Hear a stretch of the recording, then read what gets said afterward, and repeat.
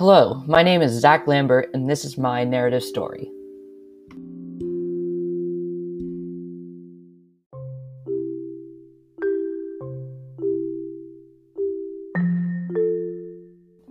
Do you remember elementary school recess? You know, the area in the back of the school with a playground and a smooth blacktop area with the basketball hoops, tetherball, and foursquare?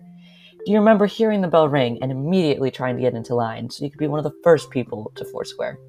A lot of people do, but I don't remember it being that simple. You see, I have social anxiety, which makes it really hard for me to talk to people, and as a result, there were only a couple of people I talked to in third grade. Unfortunately, during recess, the kids I talked to went to go play with their other friends, and I was left alone, not wanting to bother them. One day I decided to read during recess, and it eventually became a daily routine that I did.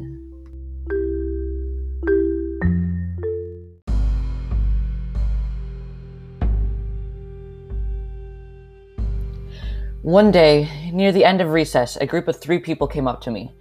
They all wore hoodies with shorts and sneakers. One of them wore a black hoodie, the next wore a gray hoodie, and the third wore a blue hoodie. They were the popular kids in our class, the people who soaked up all of the attention and did everything they could to get even more.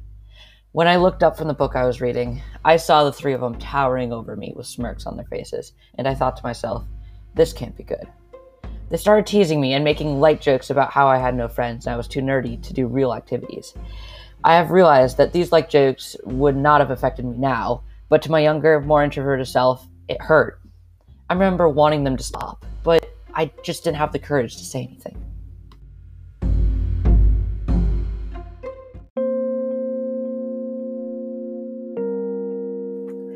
Finally, the bell rang for us to head inside for lunch, and they walked off back to their enormous friend group, seeming to forget that I was even there. I thought that it was going to be a one-time thing, but the same thing happened the next day.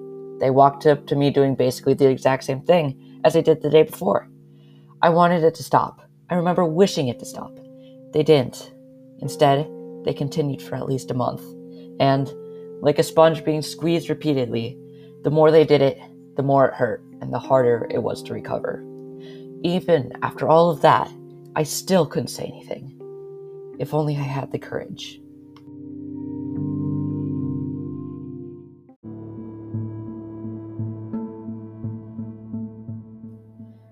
Finally, one day, they came up to me again and started making the same jokes they made almost every day. And there it was. I felt it. I finally had the courage. I suddenly stood up, gaining the courage I'd longed for since that first day. I told them to stop in the firmest voice I could muster, telling them how much their words affected me, and the boy in the middle stopped mid-sentence, with his mouth still open. They were shocked, and the funny thing was that I was shocked as well. I had actually stood up to them. This was a thing that I had been trying to do for a month. I felt pride as they turned around and walked away back to their giant group of friends, not even looking back. And the next day, they ignored me. And the day after that, and the day after that. They didn't bother me again. And to this day, I'm still shy and introverted. I'm the kid who reads at recess instead of playing Foursquare. But now I have something. I gained courage.